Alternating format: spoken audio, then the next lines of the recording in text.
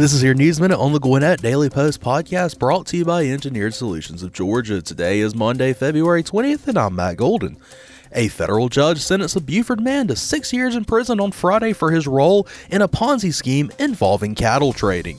Buford resident 59-year-old Ron Thromartin of Galesburg, Indiana, and Galesburg, Illinois resident 71-year-old Reva Joy Stachny were convicted last August on 1 count of conspiracy to commit wire fraud, 5 counts of wire fraud, and 1 count of conspiracy to commit money laundering. Stachny was sentenced to 6 years in prison as well on Friday. The U.S. Department of Justice said the pair, as well as another co-conspirator, were accused in court documents of fraudulently representing to victims that their investments were backed by short-term investments in Stachny and Thromartin's cattle and marijuana business. Victims gave them money under the assumption that it would go where they had been told it would go, but the dollars instead went to paying back their earlier investors. The Department of Justice said victims lost millions of dollars as a result. For more on this story, please go to GwinnettDailyPost.com. For the Gwinnett Daily Post podcast, I'm Matt Golden. This podcast is a production of BG Ad Group. You can add us to your Alexa Flash Briefing or your Google Home Briefing, and be sure to like, follow, and subscribe wherever you get your podcast.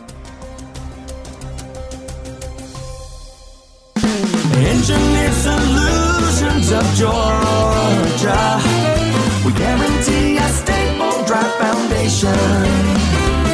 With over 30 years of experience and a lifetime of support, residential and commercial,